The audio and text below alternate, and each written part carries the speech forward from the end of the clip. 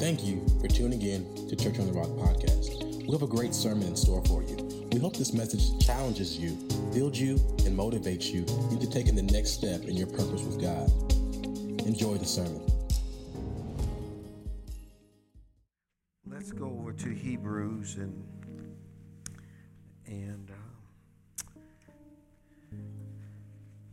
look at Hebrews chapter 8. We'll pick up there. Hebrews chapter 8, and I'll probably share this again in some other time. Hebrews chapter 8, verse 10, and I want to talk to you about a family covenant with God, your family covenant with God. And back in, I think it was 1989, I went to Tarrant County Convention Center with Dr. Jacobs. Probably the most trying time in my family, in my family. I'm talking about me as husband and Pastor Cynthia as my wife, and Keisha and Karina. Caleb and Candace were not born, and we went through a tragic situation, I would say, in our family, and it was a very difficult time for us. And we were with Dr. Jacobs, and I was going to church, and after going through that situation, it would make you not want to go to church anymore. It would make you have no feeling for in worship. It would cause you to wonder about your faith and wonder about the Bible, about the solidity of the gospel. There can be things that come into your life that challenge your faith to the very core. I know people have gone to challenges, they don't go to church no more. And actually, when I went through this situation, Dr. Jacobs said, "Keith, I thought you was going to quit." And the devil's number one job, I keep telling people that, is to make sure you don't finish.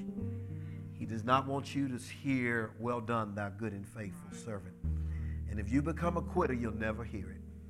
And I was out at the golf course, and this gentleman, he was one of the golf rangers, and he checks people in and makes sure people are not stealing golf rounds and stuff like that. And he found out I was a pastor, and he told me, he said, "I don't go to church anymore." He said, "My wife passed away of cancer," and he said, "I was so hurt, and I was so distraught that my prayers didn't get answered, and I'm at home, and I'm lonely, and I'm by myself, and I feel like God let me down, and I don't go to church anymore." And so, and I did my best to encourage him, and a lot of them said when this church opened up on Dickens Road, they come to church. It's interesting. We come into your church. They already checked us out on Facebook and everything.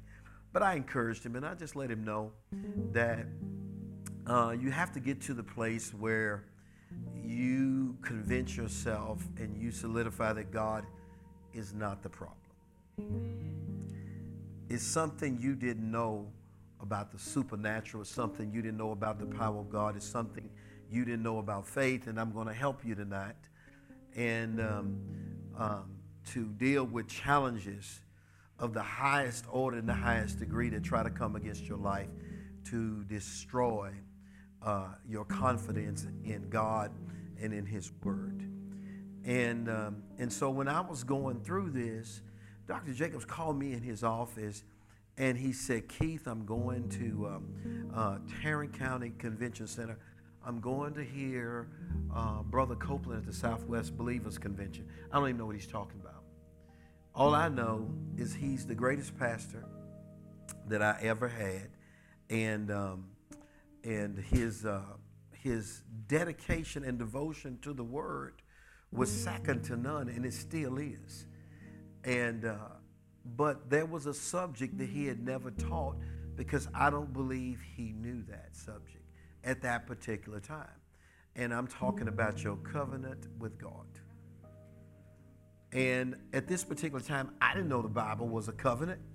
I had no idea that my Bible was a final agreement between God and Jesus Christ. It's an unbreakable agreement. It cannot change. The Bible says that if one word failed to come to pass, that God has promised, heaven and earth would pass away. I didn't know, and when I was in this meeting, Brother Copeland made a statement, and he made a statement. He made a statement, and the statement was, if a believer stood in faith, and what they was believing for failed to come to pass, God would have to destroy himself. He's the only one that said it, and I've never heard another person say it besides me. Now, he said it on the fourth night, and that was the night I couldn't feel my body anymore. I was over in the realm of the spirit, and it was something I was experiencing, a encounter with God that I had never encountered in my life. And this is deeper than you think it is. It's wider than you think it is. It's bigger than you think it is. It's more than you could ever dream. When he says, I do exceedingly abundantly above all that you ask to think as big as you can think, and you ain't thought big enough. And most believers never get to this point, because when Brother Copeland started preaching that night in 1989, he said, this is for people that's serious about God. He said, if you're going to go to sleep, I hope you go sound asleep, because I don't want you to get half of this. I didn't know my life was going to radically change. For the first 3 days, I was listening, I was taking notes, but I don't even really know what he was talking about. It didn't hit me till the fourth night. I didn't know my Bible was a covenant agreement with God, where he bound himself, that he says, I'm not a man that I should lie. That it's impossible, the Bible says, for God to lie. So why do people think God lies? Why do people think what God promised is not true? Why do people think that God let their relatives die, God let somebody they love die? Why do they blame him when his word says that he is forever with you? I'll never leave you nor forsake you. Ask me, and for whatever you ask me for in the name of Jesus, I will do it. Well, James chapter 1 gives us a clue of why these promises evade people and they don't really live in them. The Bible said if you doubt God, you do without. I'm talking about momentary doubt. I'm talking about doubt when nobody else is around. I'm talking about doubt when you're in a trial and pressure comes on your life and you begin to question God when nobody else is around. It's easy to shout hallelujah in the church when we are preaching on the anointing, the word is going. It's easy to believe him then. But faith is not a roller coaster. It's a consistent state of being and a consistent state of the heart. It's a consistent state of the mind where I've refused to doubt God. No matter how much pressure it looks like, no matter what the challenge looks like, no matter how much it looks like it costs, no matter what the doctor's report looked like, I refuse to doubt God. Most people don't know how to do that. Because if you haven't been taught blood covenant, you don't know nothing about what we're talking about tonight. And when pressure really comes, you fold. And I'm ready to quit. I'm ready to give up. I'm ready to throw in the towel. If you ever feel like that, you don't know what I'm talking about. You don't know what I'm talking about. And so I was riding in the car with Dr. Jacobs, and I started telling him about my family covenant with God.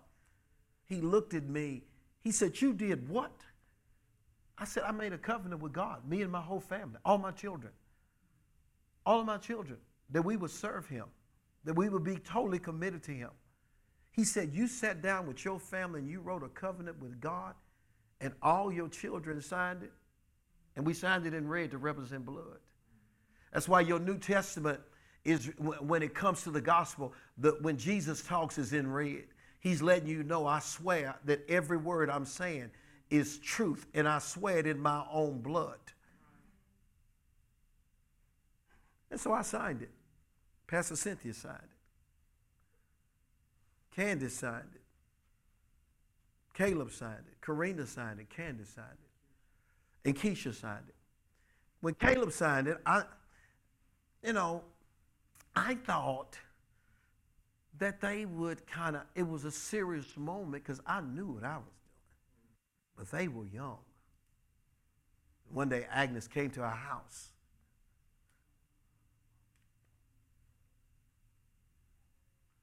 She said, Caleb talked about resigning from the Metro Police Department. And he and I are going to start a business. But he talked about leaving. He said, I'm going to help my dad in the ministry. Because I signed a covenant with God. I was shocked that he even remembered it.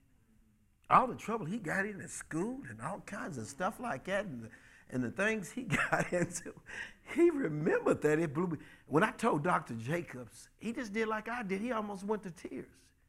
He said, Keith, I laid my hands on my children. I believe God to protect them, and I believe for them to follow the plan of God for their life. He said, but you sat down and made a covenant with God for your whole family? I said, yes. He said, you need to teach people about that. Joshua said it like this, as for me and my house. As for me and my house. If you want certain results out of your children, I'm talking to you young people tonight, and I want to talk to you even about you that may have older children not even serving God like they should be. I'm telling you, you can still make a covenant with God. And it'll turn. It'll line up exactly like you want it to turn out. I made this agreement because when God told me, he said I was at Church on the Rock and we were in the intercession, and Dr. Jacobs used to pray, and he would have kind of like these chairs are right around here in the front, and then he would have a semicircle come all the way around him, and then he would pray in the middle. He would walk up and down in the middle and begin to pray over the vision of the church. And one day while he was praying, he stopped in front of me. He said, you got 3 major decisions to make with your life, and then turned off and walked away. I said, wait a minute, hold up. But God is going to bring you into it. So the first one was, are you going to answer the call to go into the ministry? Are you going to answer the call? People have no idea what this job entails. They don't have a clue. The day was like the day called The Longest Yard. You ever heard of that movie called The Longest Yard, and all the things you got to do, you ain't got a clue. I tell you, preaching is about 5% of my job. It's the other things. And if you're not prepared for it, it wipes you out. Preachers quit every day. And one of the largest churches in our city, the pastor just walked in and said, I'm done. I'm done. Because of the things that attach to this head. The devil knows you kill the head, the whole body dies. What do you do without the fivefold ministry gift? You do not finish without a pastor. And it's a lot of dingbats, knuckleheads, and I'm calling them that. And their life is shipwrecked, and they are a total mess in their personal life because they don't have a pastor, but they want to stand up and preach to other people. And anybody listens to them, your life's going to be a total wreck too. You ought to know more about people than what they're saying in front of you. You ought to know something about how they live in their personal life. Because the Bible said if you can't take care of your own house, how are you going to take care of the house of God? You out living in sin and fornicating and committing adultery and then standing up behind podiums and preaching to other people. I don't want to hear a word you got to say. Period. Can a person be anointed? Yes, but at the same time, you need to be a standard. 1 Peter or 2 Peter said the fivefold ministry and people in leadership ought to be an example to the flock. People ought to be able to look at your life and see how to live, and you ought to have some fruit in your life. Instead of standing up hooping and hollering and think this is about oration. It's not. It's about how you live it. And so he said, I told him, I made a covenant with God. I said, when God called me into the ministry, and you gave me those three statements, I knew we were called and things like that. But the first decision was to accept the call on your life. The second was to move to Nashville. The third one of it is to resign from your career and give yourself totally to the ministry. This is about devotion. That's what it's about. And so when I did that, I said, it's going to affect my whole family. I said, it's going to affect my whole family. You resign, you leave a career job where you're making six figures and you walk off that job. Some people want this. Some people want the mic and want the podium, but they don't have the character to finish. They don't have the character to do this. It's not in them. And it just doesn't get in you by osmosis. Somebody has to train you up. And you have to be humble. You have to be submitted. You have to be willing to take correction and have instruction and direction. It's going to cost you everything. It's going to cost you everything. The devil, if he can destroy the fivefold ministry gifts, bring poor credibility to the fivefold ministry gifts, water down the church, there's no substance in it. Church don't even know the Bible's a covenant, no revelation in it, no power, no strength in it. A little disease comes through and shuts down the whole church and closes the whole thing down. This is about power. This is about power. Now, I know people are developing in their faith, but the fivefold ministry gifts ought to be farther than that by now. Well, anyway, I was in, go over here to Ephesians. I know I told you, I'll come back to Hebrews in a minute. Go over here to Ephesians chapter 2. Ephesians chapter 2. Ephesians chapter 2 and verse 10. Now, up until the first building around in 2005, I remember November 2005, up until that point, I had made a decision to go into the ministry, and I had started pastoring the church, but I still had my job with the Army Corps of Engineers. It was a mid to upper level management job. I briefed 2-star generals and 3-star generals. I briefed full bird colonels. I worked in the front office at the Corps of Engineers in Louisville District. And I was serving Fort Campbell. Everybody in the command, those men in the command knew me. The garrison commander, a lot of the generals, definitely the colonels in Fort and the Louisville District. I flew in Black Hawks. Wasn't Black Hawk down, it was Black Hawk up.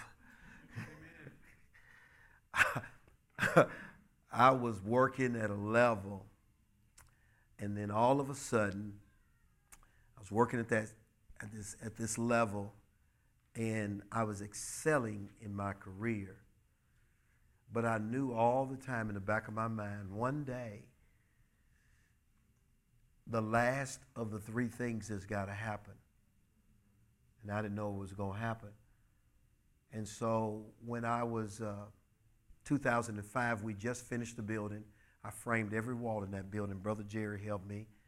And every 2x4 in that building, I put it in there with their help. And some days I was in there by myself. All the tile, we put it on the floor. All the paint, all the bathroom cabinets, the kitchen cabinets, everything. Everything. Framed it all up. And then about November 2005, I had my tool belt on, and I said, we're done. I was in the building all by myself. I said, we're done. Phone rang. It's Dr. Jacobs. He said, Keith, I'm going to Alabama. I want to know if you'll go too. I'm going to hear Dr. Dufresne and Pastor Nance in Alabama. So I said, the building's done. I said, it's just a relief off of you. It was a challenge. We were $300,000 behind. Have you ever been $300,000 short? And God supernaturally come in and provide all the money. You ought to live a life where you can't fail And I was trying to teach you how to do that Sundays. That means being faithful in another man's ministry so that yours will be given and you don't have to struggle in life to do what God called you to do. And so after I got in that car, after the meeting was over with, it was a car I wish I hadn't got into. Because when I got down there, Pastor Nancy was preaching this message in Ephesians 2:10. It says right here, for we are God's, or his workmanship, created in Christ Jesus unto good works, which God hath before ordained that we should walk in them. Which means God already knows what you're supposed to be doing. The question is, do I know what he's supposed to be doing? And you won't know what you're supposed to be doing unless you're under a ministry gift that already knows what they're supposed to be doing. Because Jesus said, if the blind lead the blind, they both hid in the ditch. I know now the reason why God moved me out of this city, because can't nobody in this city train me to do what I'm called to do. Not on the level that God wanted me to do it. And so every major milestone of my life since the time Pastor Cynthia and I was like 22. She was probably like 20. We were just totally devoted for God. As young people in college, we were just completely sold out. And when we told him we was going to live for him, we ain't never turned back. And that's the way we lived. And so when we got to Indiana, we were passionate about the local church and about growing. And make a long story short, God led us to Dr. Jacobs. And so after giving me those three things, he later on sent us out. And next thing we know, man, we out here on our own. And I remember the old Baptist song they used to sing, Lord, we out here on your word. Lord, I'm out here on your word. I mean, you're not in Kansas anymore. God has sent you to a whole city away from your pastor. And the greatest challenges, I was thinking, man, how do I keep my home together? How do I keep my marriage together? How do I raise my children? How do I pastor this church? It was just a challenge to confront that you're going to start with nothing. And you're going to raise up a local church from nowhere. And so the first year we got that prophecy, from a small seed shall grow a mighty tree. That's the first thing that God gave me. He said, Keith, you need to have confidence. I put you in this city. And I always questioned. I kept questioning, do I belong here in this city? Starting from scratch. I said, God, you got two churches on the corner, two in the middle, and two in two houses across the street. It was churches everywhere. I said, why do you need me to do this? And I understand now why.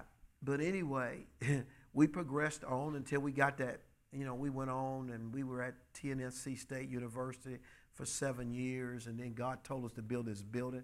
It was the greatest faith challenge that I had ever done in my life. And then we were done. And next thing you know, I'm on my way to Alabama. I get in there, Pastor Nancy reads this scripture. And God says, I didn't ordain you to be an engineer. You can have a lot of gifts and you can have a lot of talents, but you got to know what heaven wants to do with your life. Some people can be a one-talent person. Some people can be a two-talent person. Some people can be a five-talent person. But eventually, you got to narrow in on what God wants you to do. You got to know what the highest calling is on your life. And I was not functioning in it. I was double directed. And the only reason why you stay at the Corps of Engineers because it's a safe place. You got finances taken care of. Pastor Cynthia started teaching, and so we was the engineering salary, a teaching salary, and we were making a lot of money. But that ain't what God wants. Now, here's the deal. Only you know that. To the natural-minded person, staying in the lane that you're in makes sense. God ain't trying to get you to make sense. He's trying to get you to produce faith. Faith in what he called you to do with your life. Your life, if it's not a faith life, it don't count. When you get in the presence of God and you stand before him, he's going to want to know that you fulfill all righteousness, that you fulfill what heaven planned for you to do with your life. And so when she read the scripture, the Spirit of God spoke up and said, I didn't create you to be an engineer. I created you to be the pastor. And so now I'm at this third stage of the 3 things you got to do. And it was the hardest one of all. It was the hardest one of all. And I turned and I looked at Dr. Jacobs. I said, God just told me he didn't create me to be an engineer. He allowed me to do it for a season. Now I'm asking you to do what I really purpose for you to do in the earth. Will you sow that job and devote yourself fully to this word to train up the people I'm sending to you? I'm sending you to. I was there with Dr. Dufresne. I was there with Pastor Scott Webb. I was there with Dr. Jacobs. And they were standing after the service, and I told Dr. Jacobs that. Then he went and told them that. Man, that's really done put me out there now. I used to go to meetings, and Dr. Dufresne would be in the meetings. He said, I'm telling you, because see, they don't understand why you don't believe God. They way down the road ahead of you. I'm telling you, they so far down the road ahead of you that it behooves you to listen to them. Yeah. So every one of them had to go through this. You listen to their testimonies. If you're going to be in the fivefold ministry, you're going to learn to trust God. And if you don't learn to trust God, you don't belong in it, because the number one assignment in your life is to teach people how to believe God. In the impossible, when it don't look like they can make it, you're going to have to stand up and stand with them when they're having challenges and all kinds of things and hell is breaking loose in their life. You're going to have to tell them the Lord will make a way somehow. And it ain't going to have to be a song, and the organ ain't going to be there. The choir ain't going to be there. It's just going to be you and them. And you're going to have to know that he is the same yesterday, today, and forever. He never changes. And you're going to have to stand with them without wavering and let them know their God is bigger than they ever dreamed he is. And he is so behind them. He is so in love with them. He is so in love with their life that he wants to do nothing but bless them. I gave you my son. I'll freely give you all things. And you're going to have to be settled in the word. You're going to have to be ready. There's nobody else to fall back on but Jesus. So it takes years, and his years standing in front of me. That's 40 years, 30. It was 100 years of ministry standing in front of me. And Pastor Scott Webb looked at me and said, I can't understand why a man won't trust God. They got these giant churches. They got airplanes. They done trusted God and done started from nothing. Because faith is an experience. And that faith means you get experience and you understand what God is going to do in a trial or situation. They done walked through all of that. They've walked where I'm trying to walk. So look at me and say, I don't understand when a man won't trust God. And I used to go to some meetings, and Dr. Dufresne knew I needed to sow my job, and he would get up and preach in the service about a preacher that had about 30 members that wouldn't leave his job. And I'd look around in the service. I said, I'm the only preacher in here tonight that happens to have about 30 members, and I got a job, and I won't leave it. And he'd be over there preaching over here about this, and I'm over there where Bradford is. I said, I don't care what you say. My bills are paid. And I ain't messing with these saints, because most of them are ain'ts.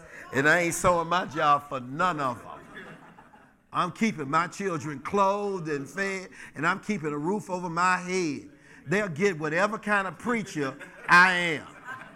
You can go on to another session, right? You can go on to another part of the Bible. Go on to the rest of your message. I ain't studying all that.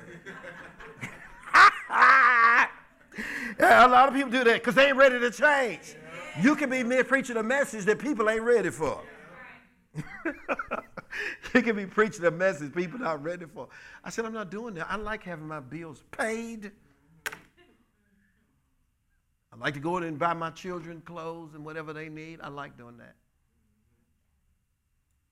But they needed cars. I gave them cars. I gave them all cars. They didn't have to work for them. I gave them the cars. I like that.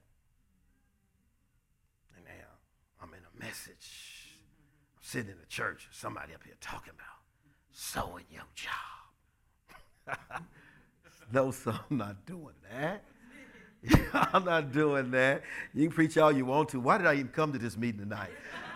because it was Dr. Dufresne, and it was a special meeting. I drove all the way to Indiana. I'm pastoring down here now. I drove all the way to Indiana to hear this. All right. Now I'm in Alabama. Pastor Nancy speaks up, but this time the Holy Ghost speaks up. I didn't call you to be an engineer. I called you to be a pastor. See, I had to find out you can't do this job with another job. You cannot do this assignment. Not for long. Not for long. See, working in the building today. I mean, just working with people and working against the enemy and praying and all this kind of stuff like that. And then coming here tonight to give you a word. They cannot consistently do that. Eventually, he's got to build this building. Him too. I'm training them. Pastor Simon says you're never going to stop building. Probably some more of you in here too. We're going to need a building team. I can't spend these kind of hours. I can't spend these kind of hours doing this. This time around, I couldn't even look at the numbers. When the bank asked for our construction budget, I tried to do it and my brain froze. It just froze. I got a good mind. I can think. I can calculate. I can do a lot of things. So I got on the phone. I said, Bradford, you're going to have to do this. And he's done an outstanding job. I mean, I'm telling you down to the penny. He's done an outstanding job. And man, he's Johnny on the spot today. And we had to get our fire alarm system, you know, he had to get service for where the monitoring starts, where it talks to the fire department. And I told him to hold up on paying for the monitoring. And today I called, I got the fire inspector. He's coming so we can have occupancy for our building, for our meeting coming up and we can use our meeting when Dr. Jacobs come and be in the building legally. And so we didn't have the fire monitoring done. And I told Bradford to hold off on it. I couldn't remember. And he said, Dad, you told me to hold off on it. So why do you listen to me? But anyway, but anyway, he said, I already had it. You told me to hold up, but I did all the prep work. All I got to hit the button to send it all I got to do is hit it to send it to the fire monitoring company, and man, it's on. And so I told her, I said, Bradford, I got to have this done tonight. Because they're coming on Friday. The monitoring's got to be on or they won't pass the building. And I'm the one told him to hold up. I'm the one told him to hold up. I said, it's got to be done tonight. You don't hang up the phone and say, that's what, you know, I just want stuff tonight. I'm going to get it tomorrow. You don't need to be around me. Don't get close to me. Because, see, when people need me, I got to come right in. And this is about reciprocity. When you call me, I'll be there. It ain't no one-way street. This is a two-way street, or it's not a church. And I'm on the phone talking to them, and they're calling me. They're telling me, there's nobody, we cannot meet. If that monitoring is not in place, we cannot meet with you on Friday to get your building open. He said, you got to have the electrician there. You got to have the fire monitoring guy there. And the fire marshal said, you got them two there, I'll be there. So the monitoring's got to get done tonight because I don't need no excuse coming from the company that's working on this for us. And so I called the guy back up, and while I'm on the phone, he said, I just got an email. He said, your church administrator just sent this. I'm talking to him on the phone. I said, that's my son. He said, really? He said, he got it done that quick? I said, well, praise God.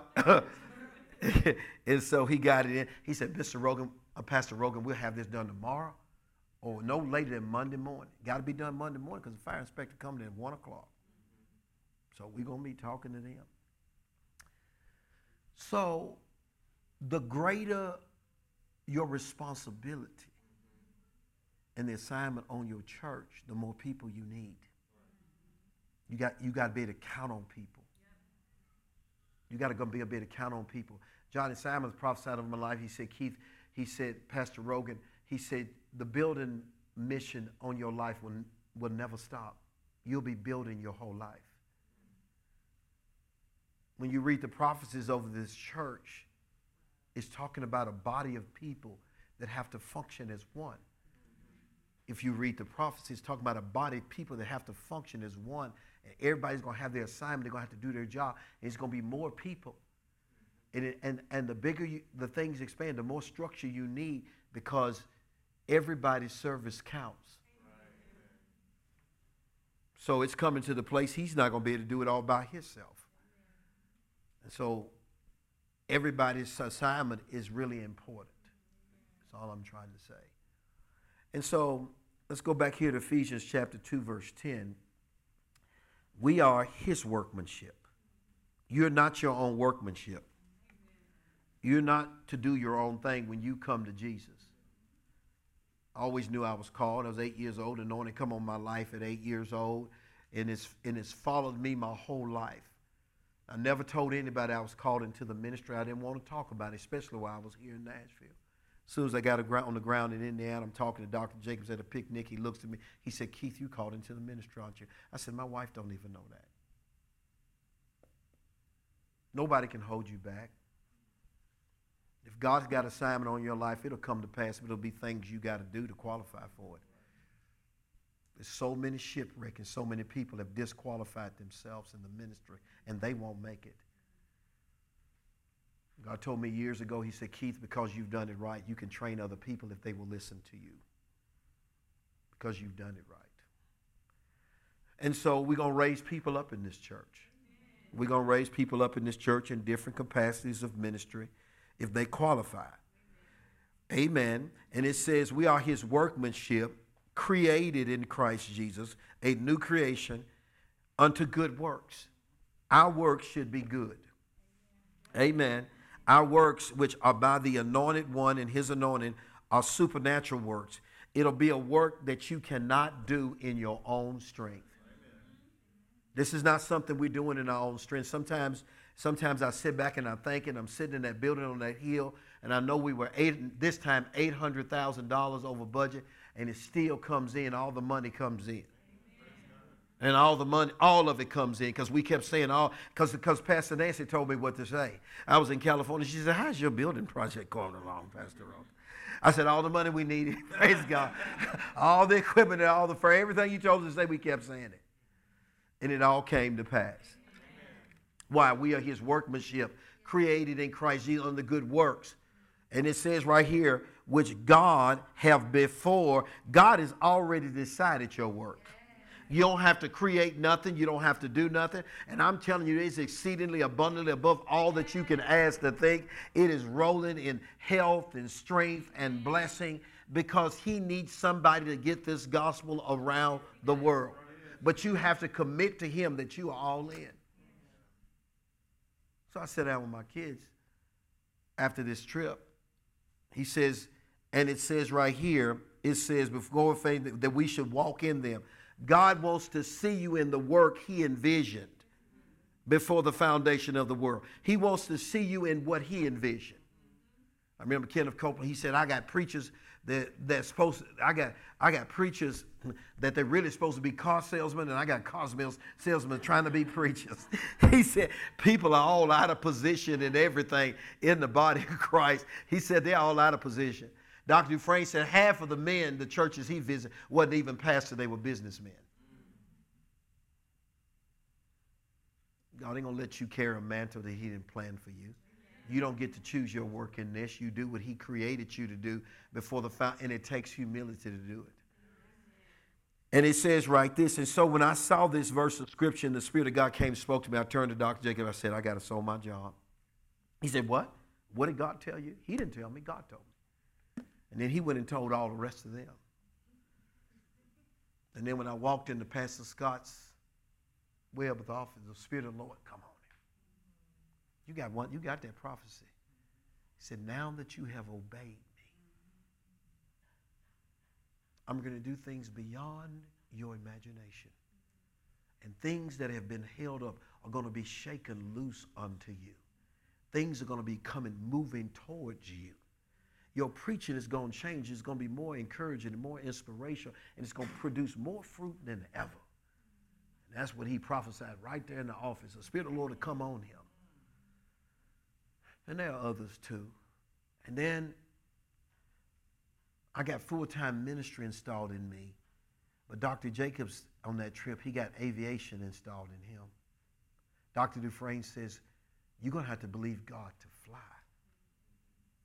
Because you're going to move into. So we went to Alabama. Both of us got impartations for promotion in ministry. For me, it was full-time ministry. For him, he was going to fly. His aviation ministry started on that trip. Because up until that time, he drove everywhere or flew commercial. Well, Pastor Scott Webb had his own plane. And Dr. Dufresne wanted to get aviation in him. See, we just flew to California in a private jet. I ain't going to tell you what it costs. God is not trying to save men's life on a budget. Amen. He said, if I gave Jesus, I freely give you all things. And Pastor Nancy tried to help us millions on this congregation. And the Holy Ghost tried to help us millions on this congregation. You're supposed to have more than you got right now. And it's not because you are so smart. It's because he ordained it. Amen. Praise God. It was because he ordained it. It's because Johnny Simons, Pastor Simon prophesied, Keith, you're going to have to keep building. So that's why it's going to take millions. You need to get those prophecies and you need to go over them because you need to understand what we're doing here. This ain't no normal church on the corner. It's a church on the rock. And upon this rock I build my church, and the gates of hell shall not prevail against it. Boy, you ought to know that's working. So when I'm in that meeting, I'm surrounded by all these men of God, and I'm thinking I'm going to sew my job and everything. And then they start talking to Dr. Jacobs about flying. They said, let Pastor Scott Webb fly you home. Don't drive home. I said, wait a minute, he done picked me up and drove down here, and now they're going to get on the private jet and fly back. Fly for that plane and fly back. Don't ever try to be where you ain't supposed to be. It's a time for stay in your lane. Don't get an appetite for somebody else's lane. You need to listen to me. Yeah, it is good. It is good. So, Dr. Jacobs said, fly home, and Pastor Scott Webb plane, he had a 421 turboprop, 2-engine plane, and eventually that's exactly the plane Dr. Jacobs bought. But you can't go somewhere that somebody don't pull you into. That's what I'm telling you. So they decided to put aviation in him. And they put aviation in him. And he said, how am I going to get my car home if I fly? They looked at me and they said, that's what he's for. So let him drive your car back to Nashville. And then Dale Tillett and Brother Sean Guerin came back to the brand new building, was just opening up. They came back to our building in Madison. They met me there. One of them jumped out of the car they drove down in, and they jumped in Dr. Jacobs' BMW 75i. Boy, that car can fly. So I got to drive this luxury BMW back from Alabama all the way back to Nashville. And people see you in the car like they want to race with you. You know what I mean? Yes, they do. I tell them, I say, you don't want to mess with this. I was trying to tell them while we were on the high, this ain't even my car. I don't want to do that to you. It's not my car. But they kept messing with me. Yes. And all I can tell you is the scripture's right. The Egyptians you see today, you will not see anymore. I ain't going to tell you what I did, praise God. But I didn't see them no more. I kept driving. I didn't see them no more. That's all I'm going to say about that, because it wasn't my car. But anyway, and I ain't never talked to Dr. Jacobs about that. But anyway, he don't even own that car no more. So he flew home in that plane, and he saw how efficient travel saves your body. You have to understand you are more valuable than an airplane, than a house, than a car, There's nothing God will not give you while you on your assignment. So now I got to come home and talk to Pastor Cynthia about sewing my job. And we just start talking. And I don't remember argument or nothing like that. I just remember it wasn't fruitful. I said, God, I ain't doing this. Go find you another boy. I'm going to keep my job. And I'm not leaving. And I told him that. And I walked off. About 6 months later, I'm in New Albany, Indiana. Dr. Dufresne and Pastor Nancy are ministering at Dr. Jacobs' church. He invited them in. It's 6 months. I'm still with Corps of Engineers. I'm still working my job. I don't have to be at my desk. My job, I can be anywhere I want to be. And so I scheduled some work in the city of Louisville so that I could go to the meeting. And so I had all kinds of vacation time. I never took off from work. I worked at the church. I worked at a secular job. I never took off. Dr. Dufresne, he couldn't even believe it. One day, somehow he figured it out. He said, you built the building, pastored the church, took care of your family, and kept your secular job. You did all of that? He said, nobody does that. Not only that, everything framed it all. I'm not lazy. I know how to work from sun up to sundown. But there comes a time you can't keep doing that. You just got a body. And so God was saying, stop. He was saying, stop. He was trying to tell me, stop, and I'll take care of you. So I go to the meeting. I'm comfortable. I'm getting paid. I'm still in the ministry. I told God no 6 months ago. Don't nobody really know I changed my mind. I ain't told Dr. Jacobs I changed my mind. So I get in the meeting, and I'm sitting down. Pastor Nancy gets up and speaks. She says, turn to Ephesians chapter 2, verse 10. It's 6 months later. I said, ain't you got something else to preach on? She started reading. We are his workmanship, created in Christ Jesus unto good works, which God have before ordained that we should walk in them. And then Amplified said, living the good life. Living for God is the good life. It's the blessed life. It's the overflowing life. Amen. When you're doing what he ordained for you to do with your life. He said, Keith, I didn't create you to be an engineer. I created you to be a pastor. I got home. I got back to my hotel room that night. I picked the phone up. I called Pastor. I said, Pastor, you ain't going to believe what happened tonight. She said, I said, the same message she preached 6 months ago is what she's preaching right now. She said to me, this ain't going to never leave you. Because it's God's assignment on your life. It'll never leave you until you obey him. There's certain levels you get with God, and there's no turning back. Jesus said, whoever puts his hand to the plow and start plowing and all of a sudden looking back, he's not even worthy of me. Because your life is not, it's not about you anymore. You already saved. Your name is in the Lamb's Book of Life. You're going to heaven. The question is, will you live your life so that somebody else can be blessed?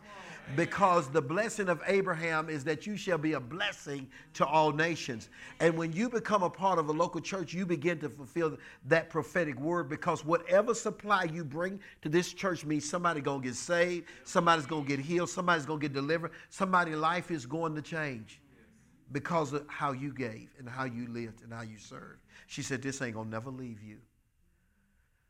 So I took out a piece of paper. I knew about blood covenant. I said, this is going to affect my whole family. I sat down and wrote about a 10-page covenant with God. I said, if I do this, you're going to have to do this. And I wrote I knew about covenant. I knew that you could take the scriptures and you could begin to craft out the life that he ordained for you to live. You can document that ordained life. I started at 8 years old, and I started talking about how you touched me at 8. called me into the ministry. I started describing all my divine experiences and every prophetic word you had over my life, because I don't ever want to question my call now. I will never doubt the assignment on my life. And I started talking. I started taking all the promises that had to do with the fivefold ministry. This is what I'm expecting of you. This is what you will do for my children. This is what you will do for my life. This is what you would do for my wife. This is what you would do for this church. This is what you said. And then it came to the signature block. Come to the signature block. I said, it's going to affect everybody. I can't just sign this. So I created a place for Pastor Cynthia to sign. I created a place for Keisha to sign. I created a place, do you remember? I created a place. I had to send it to you because Candace couldn't remember it. She said, send me that. I said, the original is still in my office. Created a place for Karina to sign, Caleb to sign, and Candace. And when I got home, I made 6 copies. And I gave it to them sitting in my house. Dr. Jacob said, you did this. I said, it was going to affect them. He said, you need to teach people. Because the way this works is that's for me and my house. What you are ordained for will affect your house. So I said, I'm going to include all of them. He said, you thought about doing that? He said, I've never heard of it. You need to teach people how to have a family covenant with God. Decide if you're going to give your all to this. Yeah. He said, go in the vineyard and work. And whatever is right. Guess who gets to decide what's right?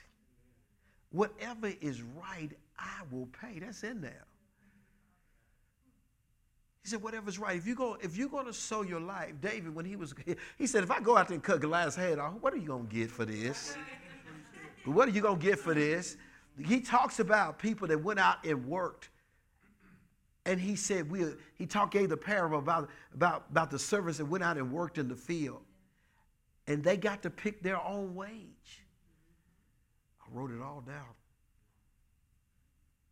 And I got home and I sat down and I read it to them all. And then we took out the bread and the wine, symbols of the covenant. And we took communion and we prayed and we said, this is the deal. And that's the way it was. And look what it says right here. Let's look over here in Ephesians. Go back to Hebrews now. Hebrews, yes, where I want to go. Hebrews chapter 8. And it's not about you just serving God. It's about what you do with your whole household. And we were sitting in the car. He said, I can't believe you did it. He said, I laid hand on my kids. I believe for them. He said, but I never took communion. I made a covenant with my whole house. This is how we're going to serve God. Pastor Petrie comes to this city. He said, Keith, I travel all over the United States. There's no family. Now in our camp, he's just not used to our camp, where every one of the children are serving God. He says Sally may be, but Junior and Fred are not. Amen. Fred might be, but Sally and Louise are not.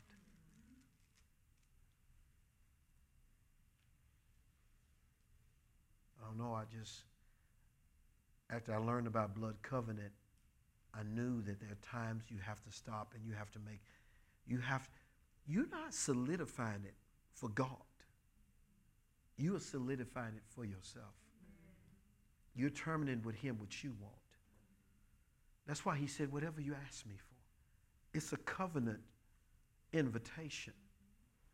The Bible said, let your requests be made known unto God. Sit down and document with him.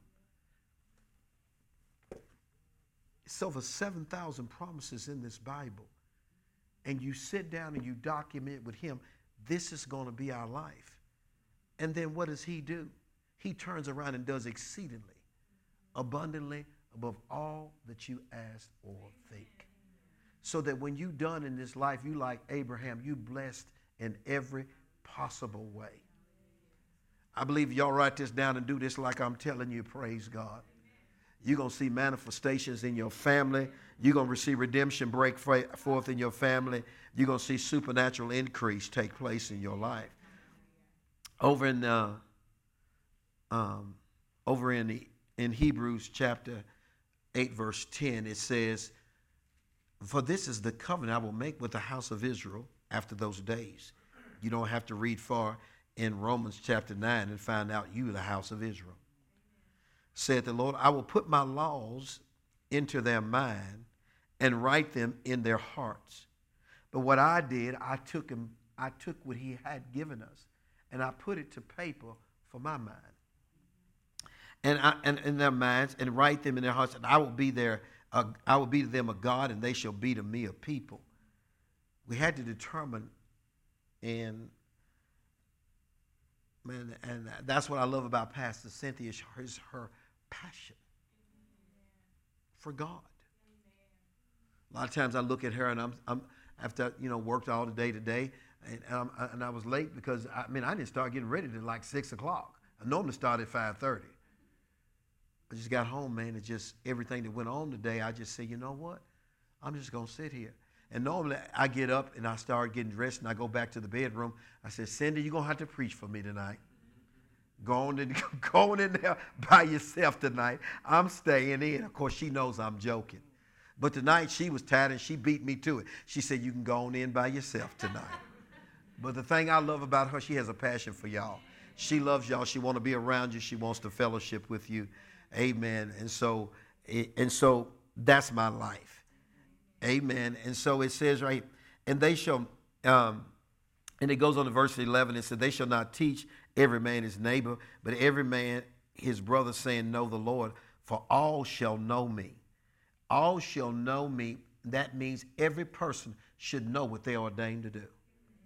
Every person should know what they are ordained to do. And you need to make an agreement with God that I am going to fulfill the assignment on my life based on what I know today.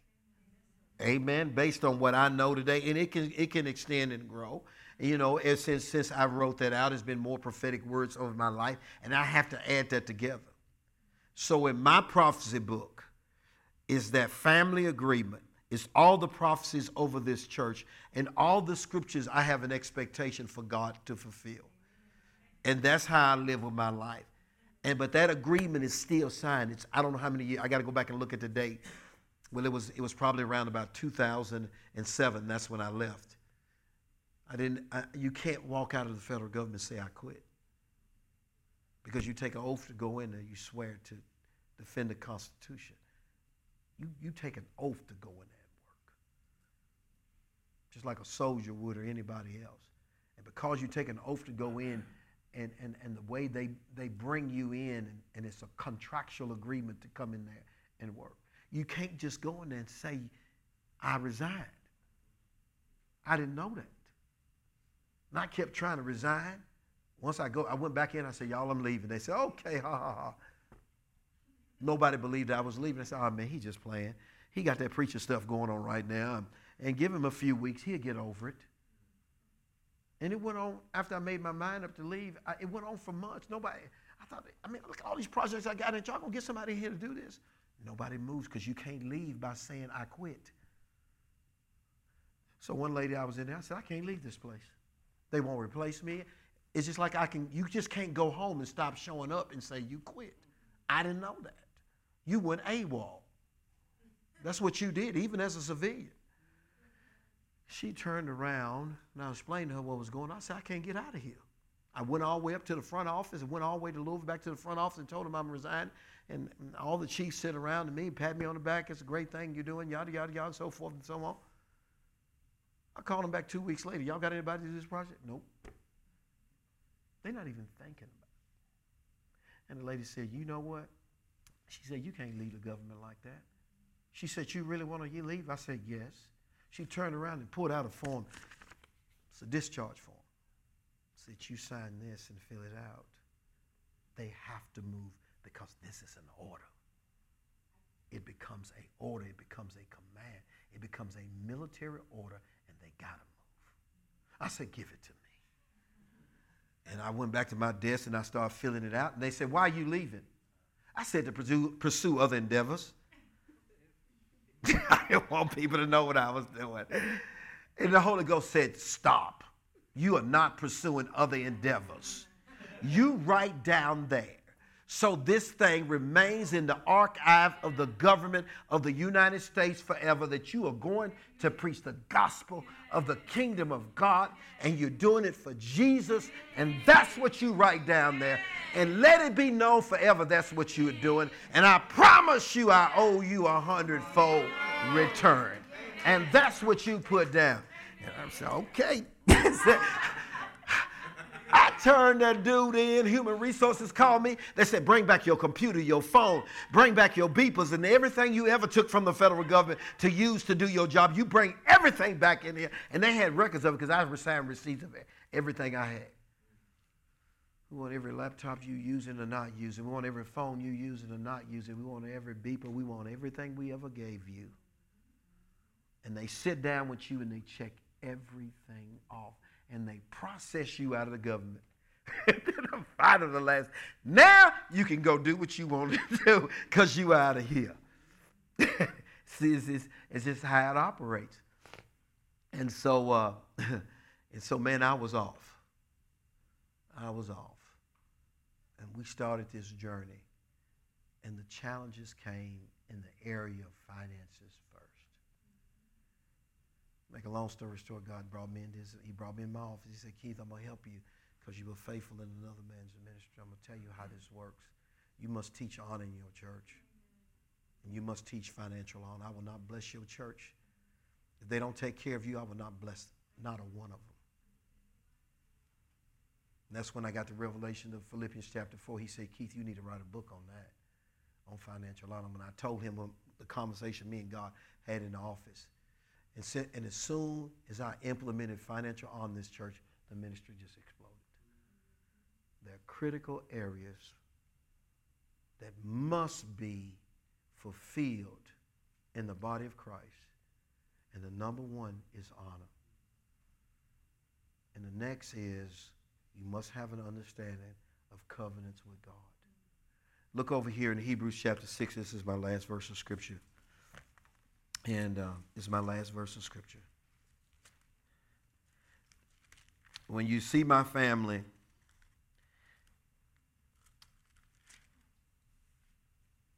you will be smart to respect them. My children. Some people come in and you just think that's who they are. No, they ain't covenant with God. They signed a covenant with God as children. And they're walking in that now. So our people want to be careful how they treat me. No, you need to be careful how you treat my whole family.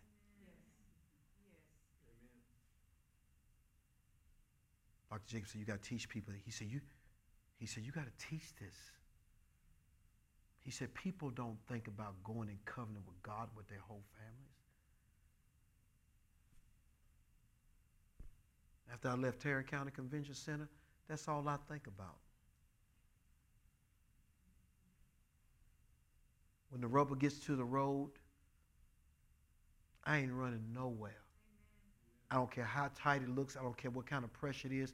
I could care less. When I walked out of that building that night, he said, Keith, don't you ever doubt me ever again. I don't care how dark it looks, how great the challenge is. I will never leave you, nor forsake you. I will be with you to the end of the world, and I got your back. And now you go do what I ordained you to do. It don't matter how difficult it looks, I will bring you through. And I got your back. And I am trying my best to get 8 hours a day, 6 days a week, blood covenant in this church, where you chew demons up and spit them back out. You walk through the flames. You walk through every challenge. You never question whether God is on your side or not. In every battle you get into, faith is the victory that overcomes, and you are more than a conqueror. And you are done losing anything for the rest of your life. You're not losing children. You're not losing your mind. You're not going to lose your health. You're going to live in the blessing. And anything ain't looking like it's going to serve God. The devil's going to have to turn loose of everything that belongs to you where it looks like he never touched your life. Because your covenant is so strong, it raises the dead. It'll raise the dead. My God, and I'm going to have to get that preached into you so strong. And I'm doing it right now, but bless God, there's more to come.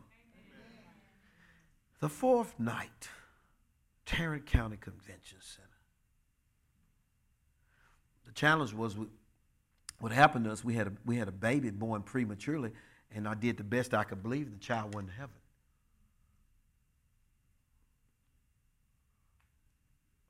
After I got off that plane, Dr. J said, Keith, I thought you was going to quit. I ain't a quitter. I ain't a quitter when I don't even understand what's going on. I don't even know what happened right now, but I ain't quitting. And I know it ain't God's fault. I know I doubted. I just didn't know how not to doubt. So I preached a message one time on living without doubt. You got to know how not to doubt God.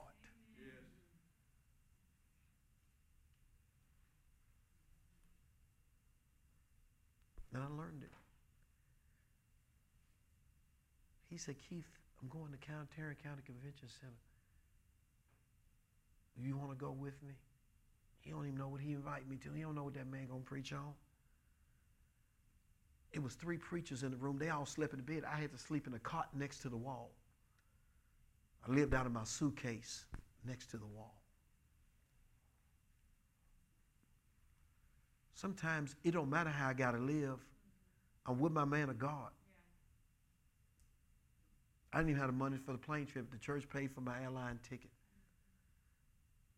Paid for my room. All I had to do was pay for my food.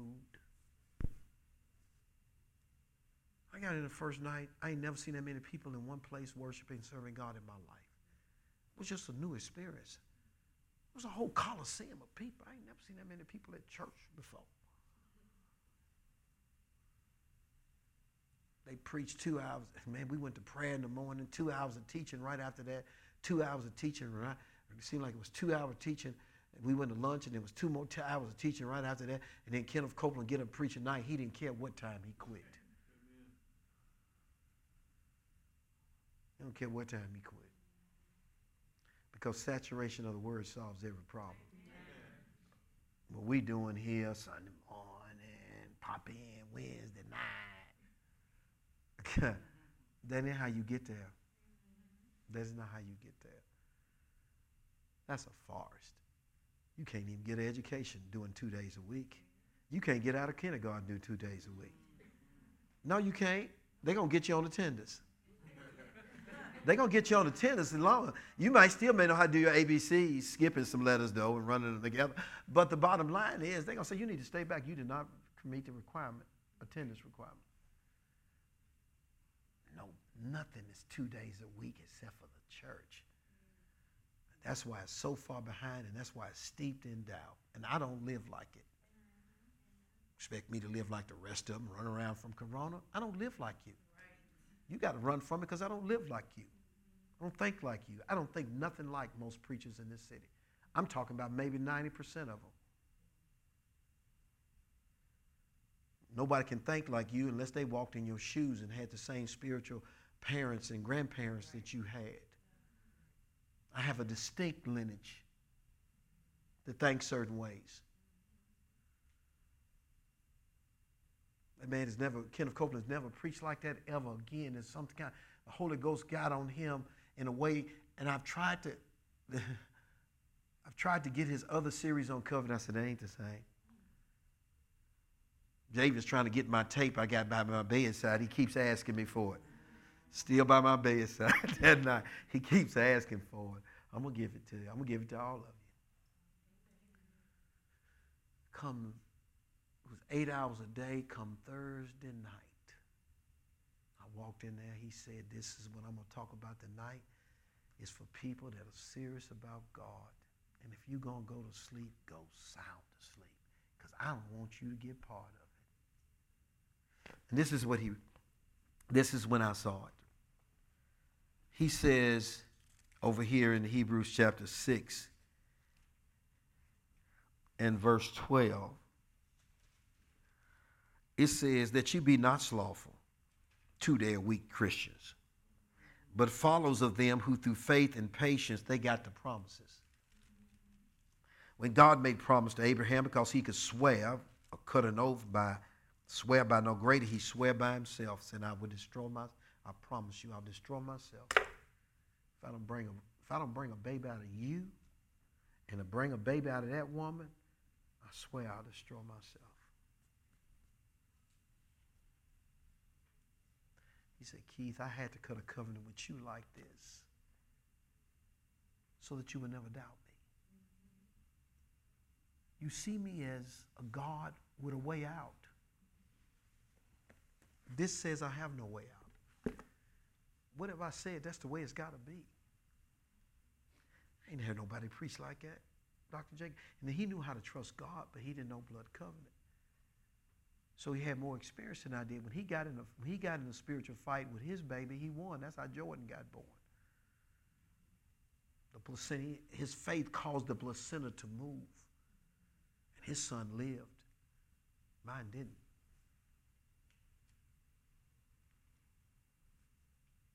Do you quit? My mama just raised me not to quit. I love my mom. I call her Blanche. That's her first name because I call her Mary Blanche. I call her by first name. Blanche, what do you want? I just started doing that. But Blanche will let you quit nothing. You come home, want to quit the baseball team. You don't quit. You finish out the season. These people now, they letting their kids come home quitting everything. Oh, I don't know what I'm going to do with this generation.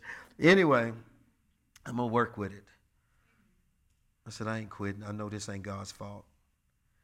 Saying, blessing, I will bless thee, and multiplying after multiplying. So after he had patiently endured, he obtained the promise. For men verily swear, men make covenants with other men, and an oath for confirmation is an end of all doubt. That's why I got the message from Living Without Doubt. When you understand covenant, you don't doubt no more, because you know the person on the other side of the agreement ain't got no way out. The only way out is death. And that's how men made covenants. So when I preached this years ago, how men made covenants and broke them and they died, it's all in your Bible.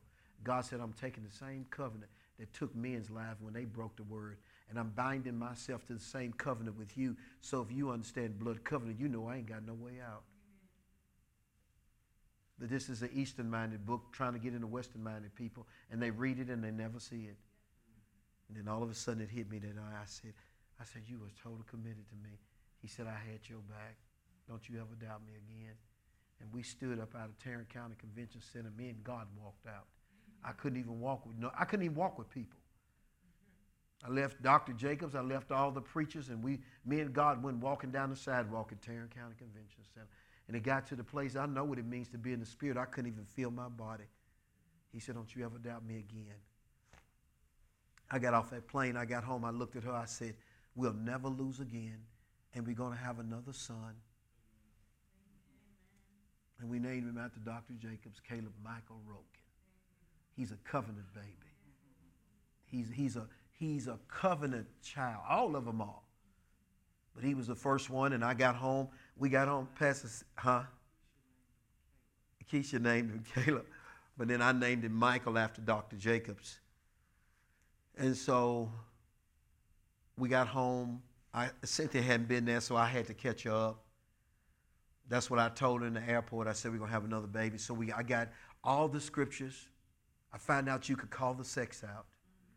I don't care what people say. I don't play with other people. I read my Bible. Hannah asked for a son. All I got to know is God did it for you. That's all I need. That's all I need, that you used the covenant and got some from him. That's all I need to know. Amen. Amen. He is not a respecter of person. He respects faith. He respects faith in his word. All I need to know is he did it for you. That's all you got to tell me. The Lord bless me again. Okay, I'm taking note of that. All right. See, I learned how to deal with God on his word. I don't just throw up prayers. I sat down and I wrote. I documented how son would be born to the two of us. And I took the words right out of his pages. Then I brought in the bread and the wine, symbols of the covenant. He knows exactly what I'm doing. Sunday morning, first Sunday, we bring communion out. People throw the jig of juice and cup and throw the little cracker back in their mouth. They don't even know what they're doing. It's supposed to remind you you're in covenant with the Most High God. And you don't break your word to him, and he can't break his word to you. And that's how y'all live. I set that petition in front of God. Pastor Cynthia and I got on our knees, and we lit candles and everything, and we set the bread and the wine before God. We read the covenant agreement back to him, and we took communion and prayed, and we believed, God, this is how it's going to be. It's going to be a board and everything. My God, it all come to pass just like we said it. And then years later,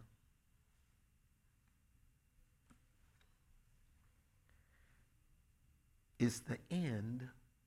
You gotta end. You gotta end out. You gotta end it. If you go home and you say we're gonna make a covenant with God about our family,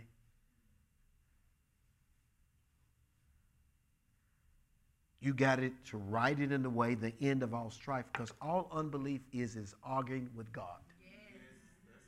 That's all unbelief is he's talking about arguing with me, contending with God. No, this is not possible. You can't do this, God. It's impossible for this to happen. No, that he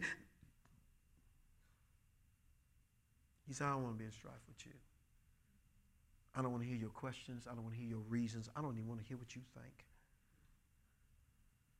I want to end strife with you, because strife is unbelief. He said, when God, he took the same covenant that men cut, more abundantly showing to the heirs of promise, that's you, the unchangeableness of his counsel. He confirmed it with oath, I swear I will destroy myself, if I ever break my word to you. Therefore, by two immutable things, it's impossible for God to lie. We might have strong confidence, who have fled for refuge to lay hold upon the hope set, which hope we have as an anchor to the soul. You need something to anchor your mind. Yes. Your spirit will stand with God, but you need an anchor to the soul, and it is that blood, it's the blood that Jesus shed, and it's the cup, and it's the bread, it's the blood, it's his body. And when you take those elements, you know that God will have to destroy himself. Therefore, I refuse to doubt. I'll run off every thought of unbelief. I'll run it off. I don't even repeat what the devil's doing. I don't go back and say, well, you know, he said, Keith, is things happening on this project that ain't right? He said, I want you to talk about it. You talk about what I'm doing. Don't you even repeat what the devil is trying to do to try to stop you. You may tell us a few select people, but don't even bring it up no more. You bring up my word. You talk about my covenant more than you talk about the problem.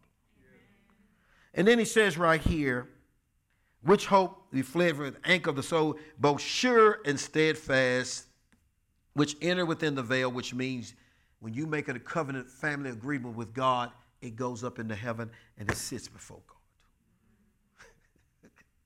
God. Your family covenant goes up into heaven and sits in the presence of God, and he is on assignment to bring every word of it to pass. He's releasing angels, praise God. And once you give it to him, lightnings and thunders and voices and earthquake are thrown back into earth, and he's going to bring it all to pass. Because it's in his throne room. And the Bible said he watches over his word to perform it. And he says, where the forerunner is in it, even Jesus made a high priest after the order of Melchizedek. I'm going to put my brand new Bible back in the box where it came out of. You need to make a covenant with God. You already have it, but you need to solidify something. Solidify that you're never going to be broke and your family's not going to be poor. Solidify some things with God, that you're going to have health all the days of your life. Solidify some things with God, that your whole house and your children are going to live for him and serve him, and let them be a part of that covenant. You get some help tonight.